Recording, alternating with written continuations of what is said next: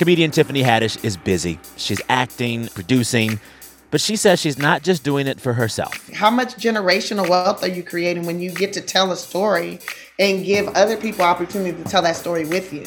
Tiffany Haddish on her power in Hollywood. Listen now to the It's Been a Minute podcast from NPR. For NPR Music, you're connected to All Songs Considered. I'm Bob Boilen. There's new music from Rodrigo Amarante.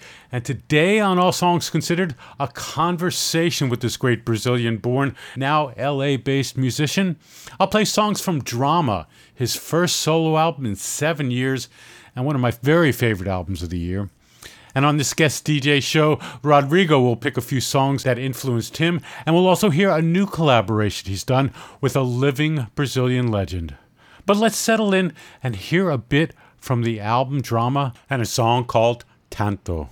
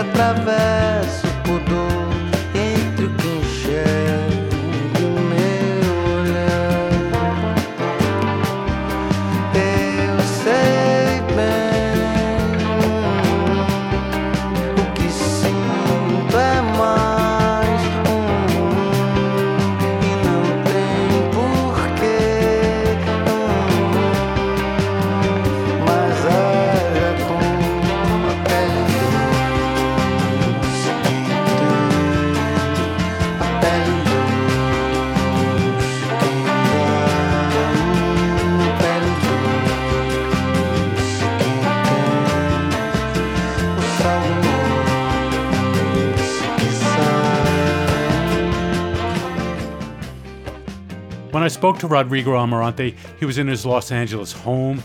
I was in my apartment in the Washington, D.C. area, and the conversation began simply talking about life. Sometimes life feels like it's a script that we are influencing with our will. And I feel lucky that way, right? I feel like sometimes I can't believe this is coming through. I've always wanted to do this or this and that, right? But right before the pandemic, I wished for the world to stop. That was the It's your fault. Yeah. So in my mind, I'm like, you know what? The world could stop for 2 weeks. That would be so nice. Everybody freezes, and I can just, mend my pants and do all these things and just let everything stop for a second. And in the beginning of the pandemic, the 2 week was the talk, right? Oh, we'll stop for 2 weeks. Anyway, what I was doing, that's what we heard. 2 weeks. And then it feels like the pandemic was like this thing telling me well, you think you're going to get all that done in 2 weeks? I'll give you a year and a half. Let's see what you do. And, the pants are still, needed. And so there's a lesson there for me, for sure. And when did you start this record? Did you start it pre? Actively started recording, writing in 2018. So I had a tour before that, actual beginning of recording, and I was playing a bunch of those songs, the new songs on tour, because it's exciting and because I want to see what happens. Because, it's very common I'll write a song and I'm here singing and the song sounds like, the bedroom key. I'm singing very low. Then I go on tour. It's like 1, 2, 3, 4. Nothing comes across. So, usually they speed up and the key rises, and that's what happened. So right when we came back from that tour, November, December of 2018, I booked a studio with Mario Caudato and said, Mario, I want to record the way you, because Mario has been like a great mentor to me, like a good friend and an example to me, but also very generous, like a master in that sense, has no secrets. And he's a producer for you? Is he a collaborator? He has been a collaborator in many ways. In my record, I'm the producer. But this is a big luxury to have Mario, a Grammy-winning producer, play the part of an engineer, so to speak. But I wanted to do it in his spirit, you know. Everybody's playing in the room. There's no separation. And it's going to tape. So the energy is like, okay, guys, we got 4 takes for this song. If it sucks by the 4th, we got to play half an hour ping pong and come back and do it again and erase that. So that's how it started. And that was the idea. And that plan had to be scrapped because of the pandemic. Then I went back into the way I did the first solo record, which is, you know, sitting here and kind of like, okay. And for those who don't know what here is, you're in a room where I see keyboards, I see drums stacked up there, guitars, I see a rack mount of gear. This is your living room, your studio living room, home? Yeah, it's all those things. Yes. I mean, it's the studio. My house has the kitchen is the living room because the kitchen is the heart of the house. So yeah. I call the kitchen the living room so I can call the living room the studio. I want to start at the beginning because when I put this record on, I knew it was called Drama. The opening strings were, in fact, dramatic, but then there's a comedy going on there, and I want to talk about a couple of things here, but let's listen to the opening of Drama.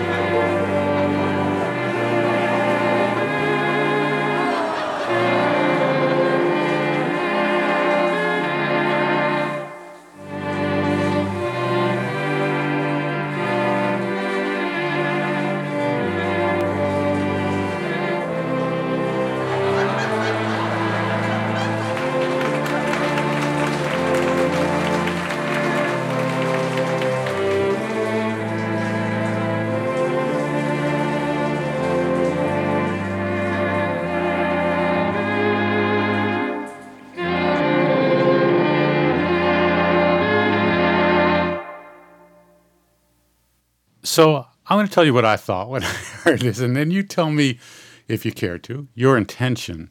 So at first, dramatic, but then there's obviously an audience watching something that was funny.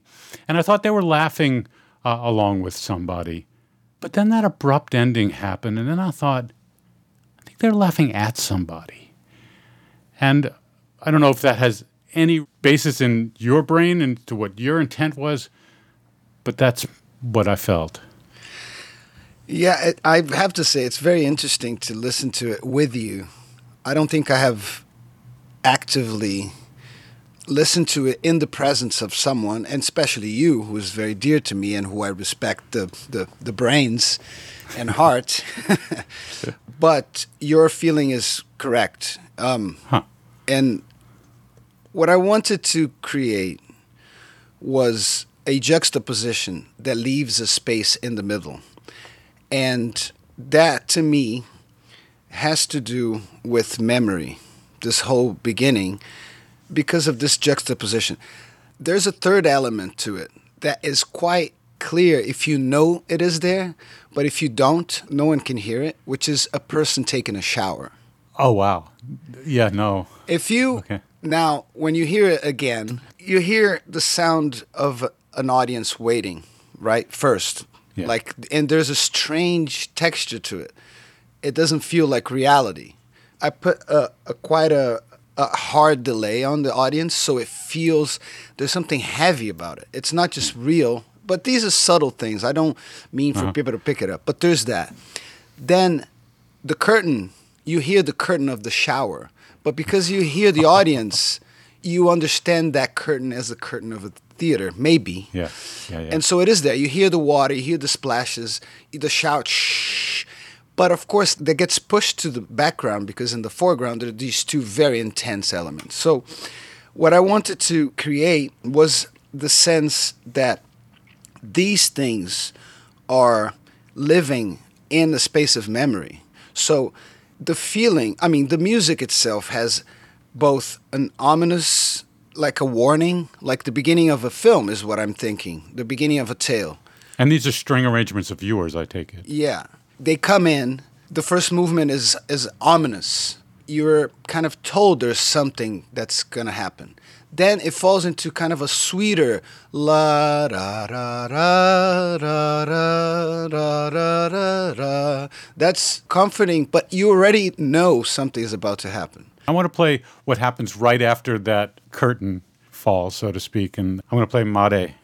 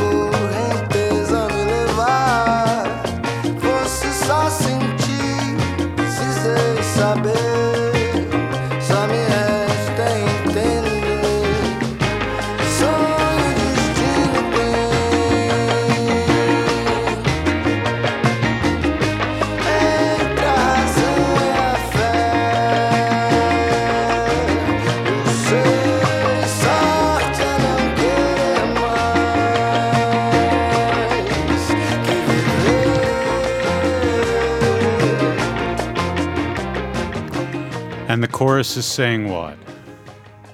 It's saying, dream is destiny. Between reason and faith, luck is to have love to give. You know, it's always painful to translate. I always feel like, oh my God, if this was in English, literally what I'm saying, it would be so kind of obnoxious and weird. But the song Mare means tide, right? I'm reflecting in terms of, reoccurring mistakes that I make, or realizing like I'm not saying using these words, but every port is both an arrival and a departure.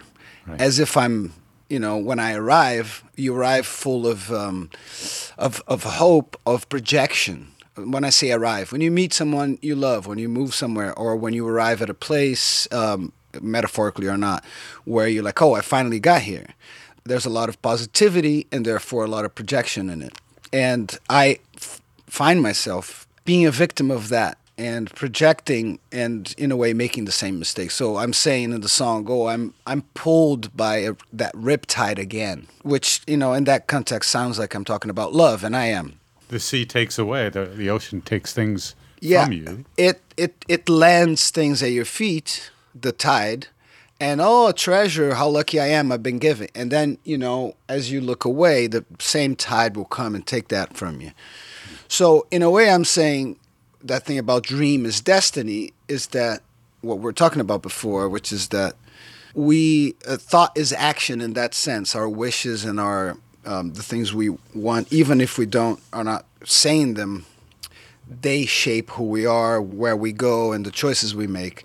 And I'm in this joyous song, acknowledging, like, in a way, I'm walking in circles. Right before the chorus, I say, on the first verse, I say, the only thing that's left, I understand it, but I need to feel it. And so in the second part, I say, I feel it. I just need to understand it. So all that's left is insisting. That's what the song is saying. So in a way, in my mind, I wanted to make an arc, even though I don't, people don't have to. This is just a record with songs, but I have fun in kind of creating this whole thing around it. So this is the first, you hear that introduction. That's the drama track with the laughter and stuff. That's the opening credits, where you can sense something is going to happen. Then you meet the character, and the character is having a good time. He's telling him, he's waking up, you know what, that dream was weird, but today is a new day. I'm an idiot, but I'm going to have a good time, and I'm going to tell myself, you're still making the same mistakes, but the sun is shining. Let me insist. Let me go out. So this is the joyous moment where you meet the character for the first time and you're impelled to empathize with the character. That's beautiful. When you grew up and listened to music, did you love stories inside of music? Yeah, I really did. I mean, in Brazil, we, like the United States, I think those are if I'm not mistaken, those are the countries that consume their own music the most, right? In Brazil, we hear more Brazilian. That. Yeah. Well, the the rest of the world consumes American music a lot, but in Brazil, we consume our music more. And there's a tradition of, songwriting, also because of the period from the 60s, 70s, 80s dictatorship. Songs became a great vehicle for the things that couldn't be said. So I think that created this space, the festivals with the songs, a space where words are really an important part of why you love a song. And so I love the sense of story, the sense of a world. You hear the song and you're taken somewhere. Do you want to give us an example of something that you remember being young and hearing? And in terms of storytelling, there's a Gilberto Gil song, Domingo no Parque, which means Sunday at the park. This song is an actual story. Like, it reads, if you put it on a page, it reads as a story. Characters are given names and there's a whole arc. You're presented with them. You're told what they're doing and stuff. But the beginning of the song, you're put in a place. There's like folly.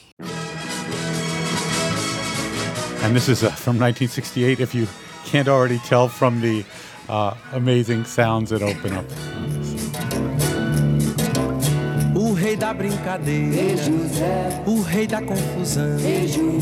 Trabalhava na feira, outro na construção.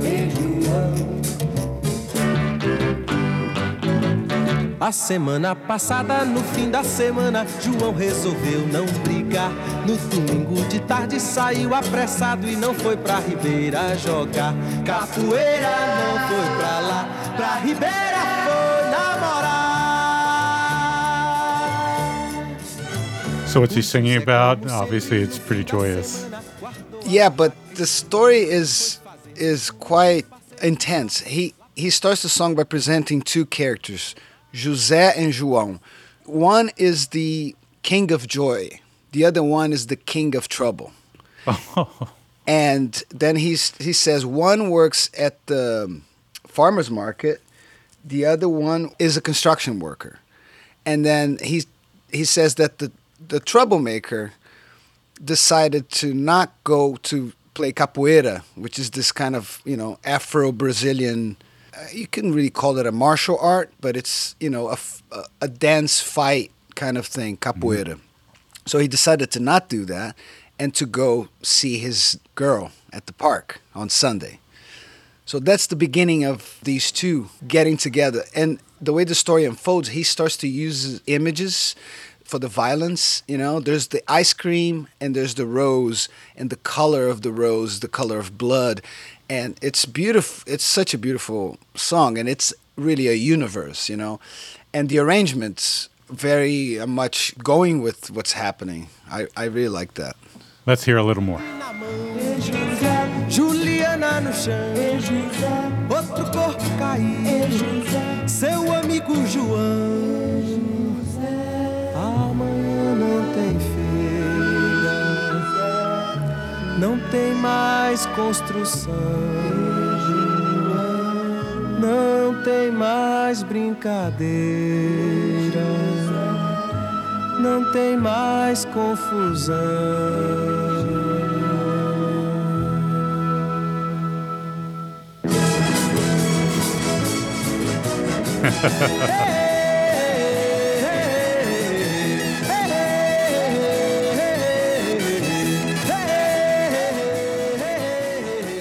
We'll take a little break.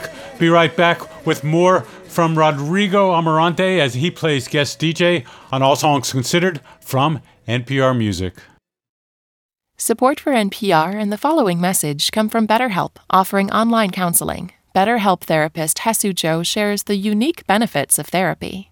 Being in therapy is this very intimate, unique experience to have this other person see you, this other person acknowledge who you are and accept all of it, you know, and like figure out the bits and pieces that you don't want to accept to change that stuff for the better. Even if you're not struggling with something necessarily, but you just want to learn a little bit more about who you are, you want to function a little bit better in your relationships with people or change the way that you approach habits, doing that together with somebody else can be very powerful and impactful. To talk this out and process this together as two humans. To get matched with a counselor and get 10% off your first month, go to betterhelp.com/songs. I'm Bob Boilen. I'm talking with Rodrigo Amarante on this week's All Songs Considered. He's playing guest DJ, picking music for us. We were playing a song by Gilberto Gil before the break, and I wanted to know where this fit into his life, and was this music playing around the house? I was born in 1976. And so when I was a kid, that was the 80s, like, you know. And so this wasn't really playing on the radio, but it was playing in my house and in my family's house because, you know, we're all music lovers. And, you know, in my house, if there was a religious figure with a picture on the wall and sayings underneath, that was John Lennon, not Jesus. My mom was like, you know, would explain to me what he was singing about, what he did not. I actually have the memory of my mom being devastated when he was murdered because I was already, you know, I was very, very young, but I remember a memory you would have of... been 5 or 6. Or? Yeah. But that's to say, she is also a music lover. But my dad was more of a nerd. Like, he had, like, a super hi-fi, all the records, and heard music really loud, and got to even, like, do things like... He would do the Fender Gibson test with me when I was a kid. Pick up the 2 different guitars and play? No, he would play a record. Or you identify the... It's like, you know, he would say, like, Jimmy Page, his sound is compressed, is mean and muddy, like, you know, that's a Gibson sound. Now here, Clapton or Jimi Hendrix, see, that's like sparky and crisp and fiery, you know. So then he would go and play a record like Fender or Gibson. I love that. And I'm like, I thank him for all these kinds of things, but I'm like, what a thing to put your kid through, you know? So he would, every Sunday, you better be up early because he would wake up, make coffee, and just put a record and blast it. You know, and as, you know, we're turning into teenagers and having weekends that were more late night weekends, he would just wake everybody up with the, you know, whatever he was listening to. So if I played this song for you, which is a song you love, Gibson or Fender?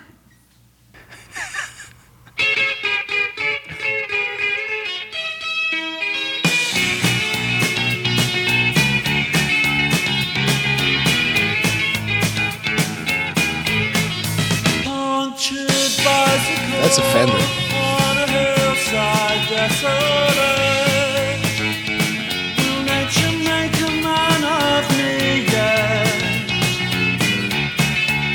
When in this charming car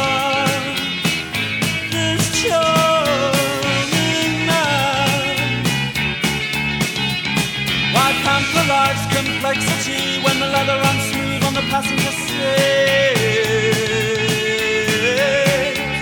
I would go out tonight, but I haven't got a stitch to wear. This man said it's gruesome that someone so handsome should care.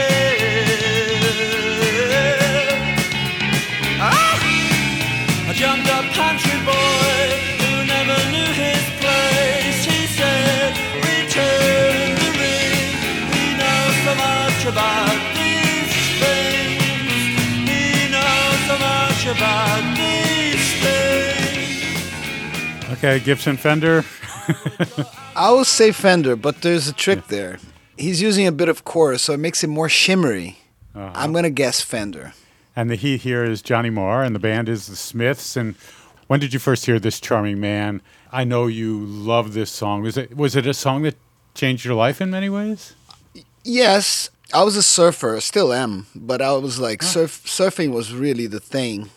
Surfing and jiu-jitsu were the things I did the most when I was 8, 9, 10, 11, till it was, I don't know, 15 or 16. But surfing definitely every day. And so there was a TV show at the time in the 80s. This must have been like 87 or something.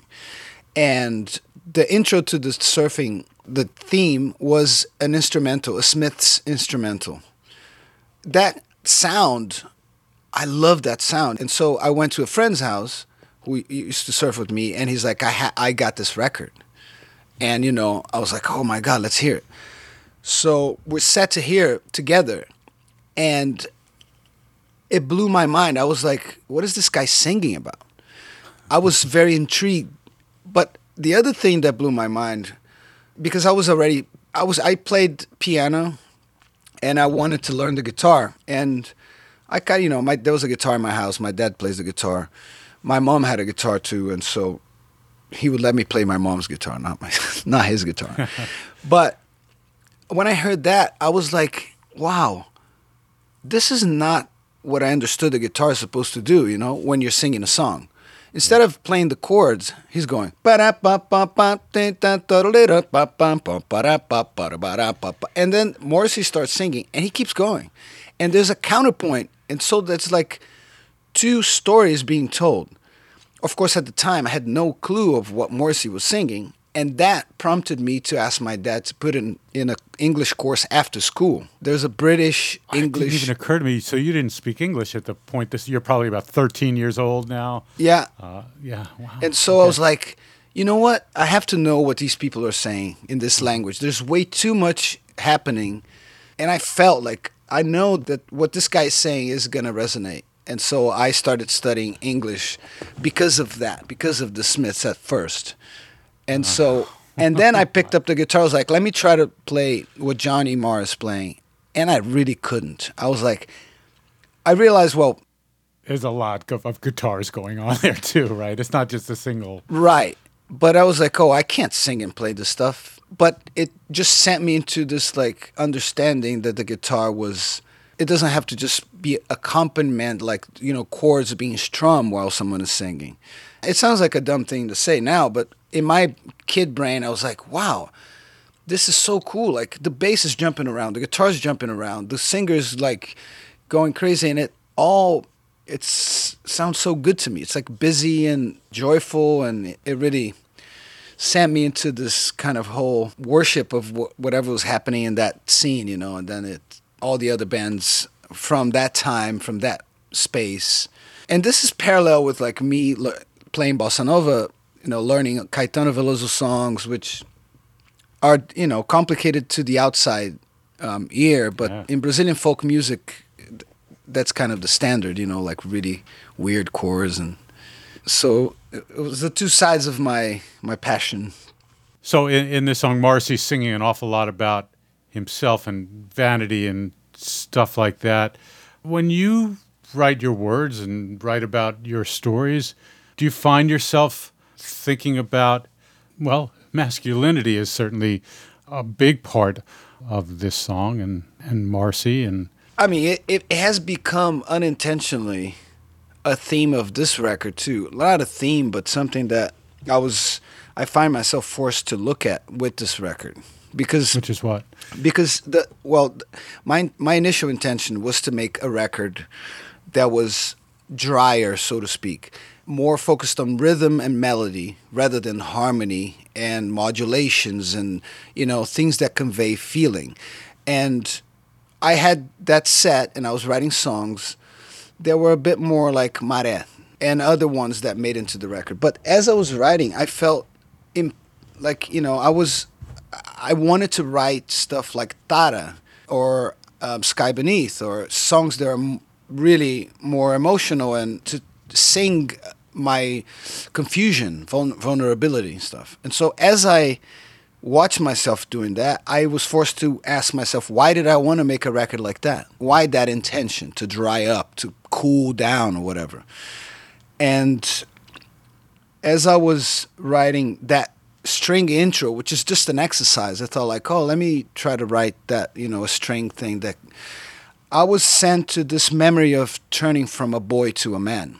I was sent to the thought of what mechanisms I use to pretend to grow up, to become a man in particularly. And this word drama, that's why the record became Drama, signified the pejorative of emotion to me as a kid. It was what I had to get rid of to become a man. The fallacy of that, men are rational and therefore is able to control his emotions, and efficiency comes from that fallacy that spills over the notion that of women, they're inefficient because they're susceptible to emotion. That's the fallacy, right? That's what... Right. And is that coming from your dad? I mean, I'm not going to blame my or dad. The culture. It comes from society, yeah. TV and films. I mean, go watch, films from the 80s, like music videos. Women are there as just bodies, and it's all about the man. And so I'm not going to blame my dad for that. Sure. But, he's my dad, so he represents that masculinity in that sense. And he very much so echoed that thing about not being dramatic. I can't go back and know what I was, but I had to shave my head. I had to become a little bit uglier, a little bit less sweet. I had to impose myself and all these things. So I related my intention to that and decided to change course and write these things, and embrace these things. So what the exercise became, and that I found useful to me because I could hear music in it. Instead of chasing my own tail in search for like a pure expression or my voice, I found way more interesting and musical to actually search for these masks I invented to become an adult. So the theater and that transition and the echoes of that, there are my voice. I started to think my voice is an echo of all these voices. It's much more, I think, valid or useful or funny to go back and revisit and pick and not pretend these masks aren't here. And so put them on and write from that. What should I play off the record that might be... So you could play Tara for that emotion.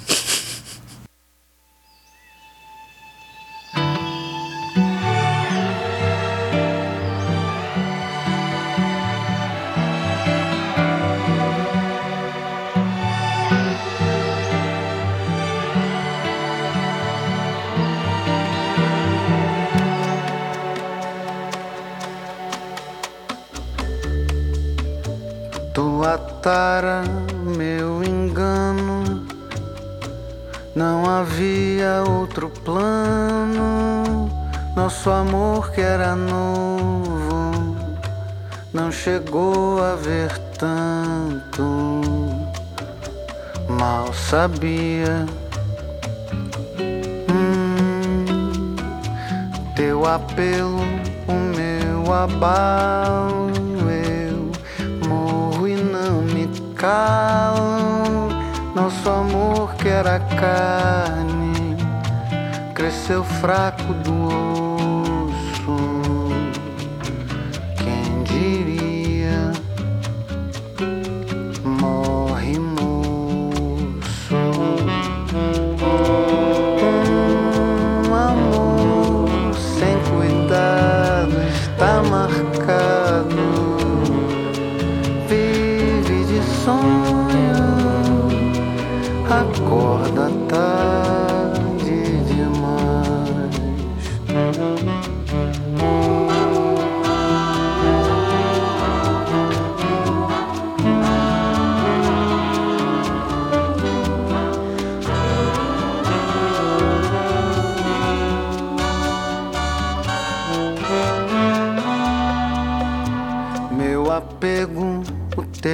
pecado. Não havia outro lado. Nosso amor que era ferro não chegou a ver fogo. E bastaria tua cena deletério, quando nada é tão sério, quase tudo é piada. Me diz qual a graça ver o circo em chamas, se quando amas feres fundo. Amor sem cuidado está marcado. And you're singing about... So with this one, I tried to tell the story with the music, to kind of try to show the arc of what I'm singing with the music. And this song is about disillusion. It's me saying what I was attached to in a given relationship that wasn't fulfilled. And so I'm really kind of going over that arc of falling in love, trying to be cool and realizing I was one-sided and not seeing something else. Mm-hmm. So the arrangement, again, this is not necessary to hear, but I start with the sound of arrival or falling in love or finding something. The strings come in, there's the sound of birds in the early morning in the tropical setting, and then I fall into that moment after that, which is the coolness, like, okay, I fell in love, but I gotta keep cool, And so, upright bass, and the guitar waits a little bit to come in, and then you hear that saxophone, tenor saxophone, much like the Stan Getz kind of sound when he was doing the bossa nova stuff. And as I'm getting to the point of it, and on the chorus, you hear this brass muted horn section that's actually going back to the 40s or something. And they sound almost like mocking that initial feeling. They go whack, quack, quack, quack, whack, quack, quack.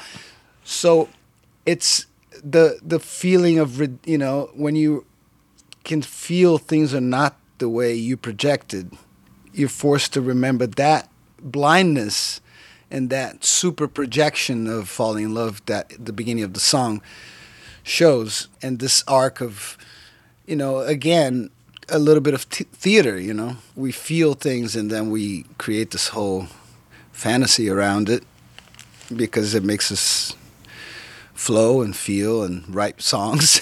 But then, things don't always turn out the way we planned. Do you find it helpful to do that? It's one thing to make something for somebody else to think about their life and their world and how it connects to the song.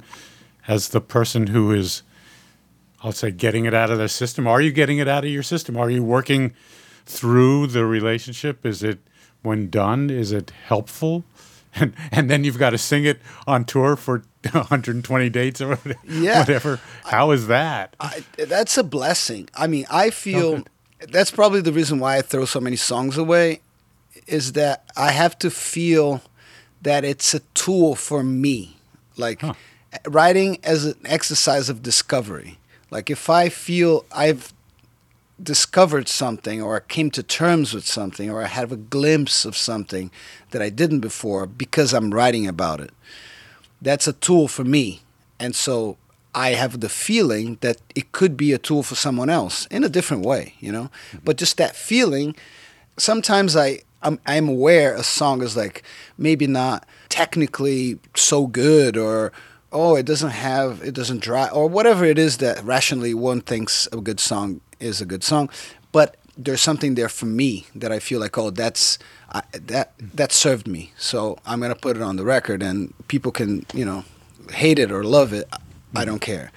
But I do feel like that there has to be an exercise of discovery, and then if I feel that way, then I push through and go with it. And it's a blessing to be able to sing, to dump this stuff on other people. That's awesome. It is a long time between your record. Was it 2013 that your first, I'll call it solo record came out, and then this? Not to say that you haven't been doing anything because you've been a busy guy, but Yeah, do you 2000 prefer to work with other people, and is working alone more difficult? Or am I just projecting something on the fact that there are just only 2 Rodrigo Amarante records in like 7-8 years? Working with other people is much easier. When I have plenty of examples of that, like, you know, the 2 songs I wrote with Nora Jones. Pre-pandemic? Yeah, it was pre-pandemic. All right, yeah. But, you know, she called me up. She's like, oh, let's write some songs together. I was like, okay. She came over. We wrote 2 songs in a day, finished the lyrics the next day, and recorded the day. So in 3 days, we wrote 2 songs, recorded, and released it a week after that. Wow. And then there are certainly, I mean, on this record, I don't know who all these musicians are, but you're working with these amazing horn players and string players and percussionists. Yeah, I did play most of Wait a minute. of everything. Really? Are Yeah, you well, playing, I had are you Danny- playing, are you on the sax? Well, yes. Nice work, buddy. Well, I had Okay. David Ralicky play most of the of the horn arrangements. He plays trombone, trumpet, tenor. He plays everything. So he came here. I wrote the arrangements, and he played them, and did a few solos. And he's amazing.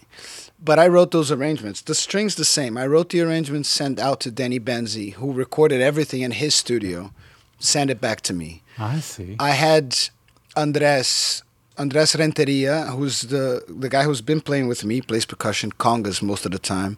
So he played congas on 4 songs on the live sessions, came back to play 1 more. Then I had a buddy from Brazil who visited. I had him play a bunch of different percussion instruments. But, I mean, I don't mean to say, oh, it's all me. No, these people, you know, Cornelia Murr played synthesizers and sang a bunch of harmonies. Paul Taylor on drums for the 4 songs of the sessions plus 1.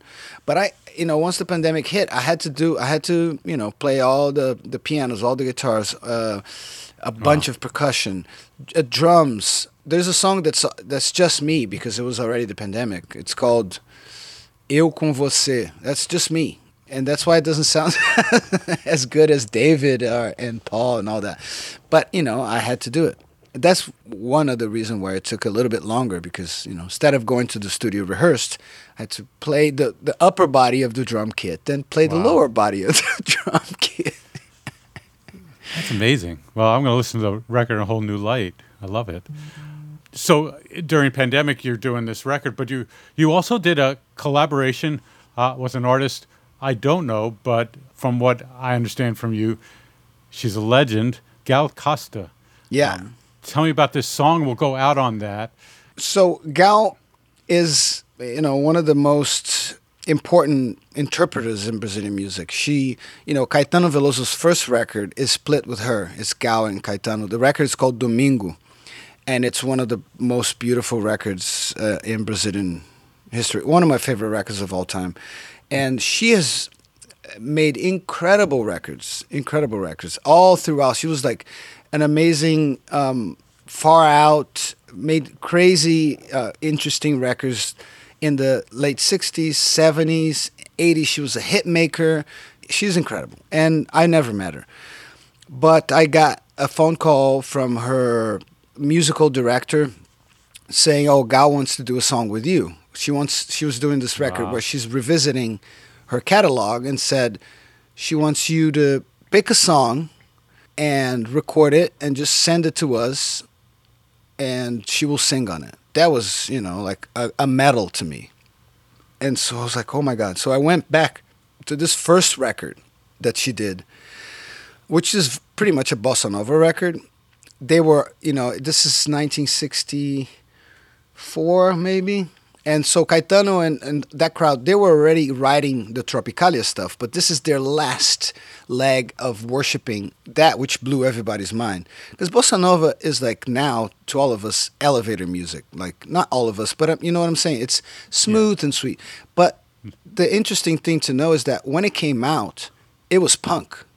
It's hard to see that.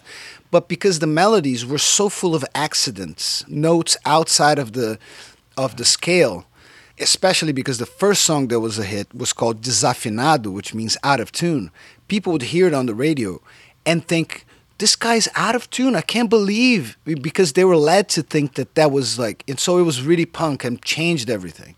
Okay, so she asked me and I was like, oh my God, great. So I just played everything except for the strings, which were recorded in Brazil, but I played everything here in this room that you, Bob, can see.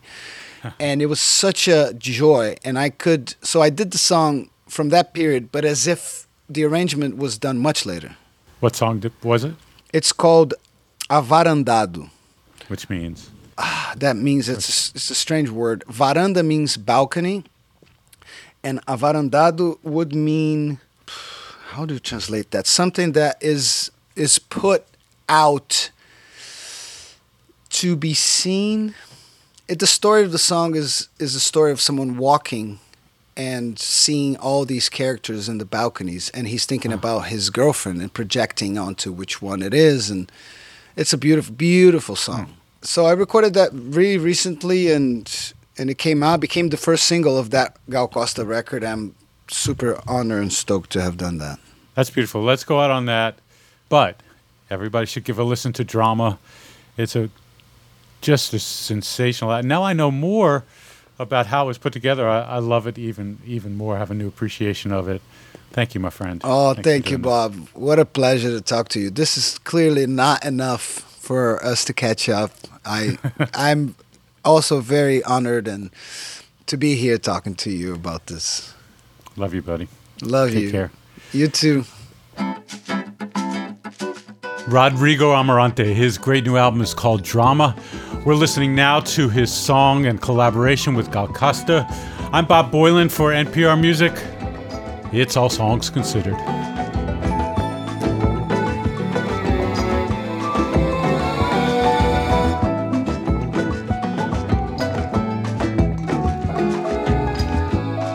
Cada palmeira da estrada tem uma moça recostada. Uma é minha namorada e essa estrada vai dar no mar. Cada palma enluarada tem que estar quieta, parada. Qualquer canção, quase nada, vai fazer o sol levantar. Vai fazer o dia nascer. Namorando a madrugada, eu e minha namorada. Vamos andando na estrada que vai dar no avarandado do amanhecer. Que vai dar no avarandado do amanhecer.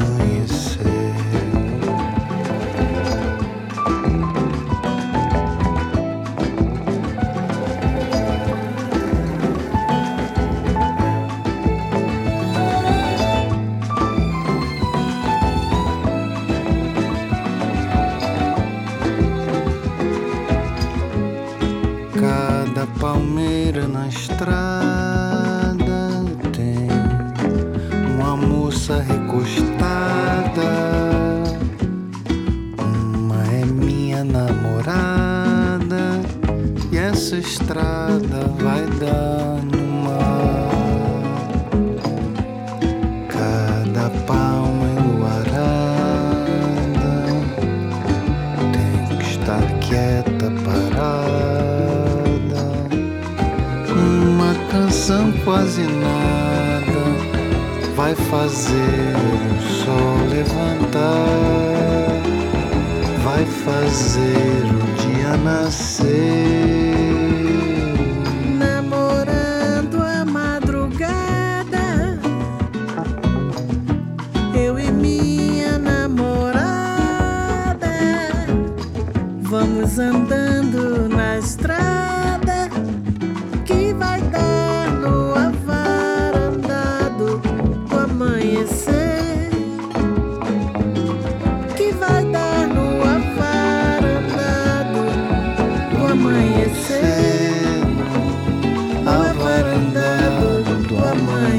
você.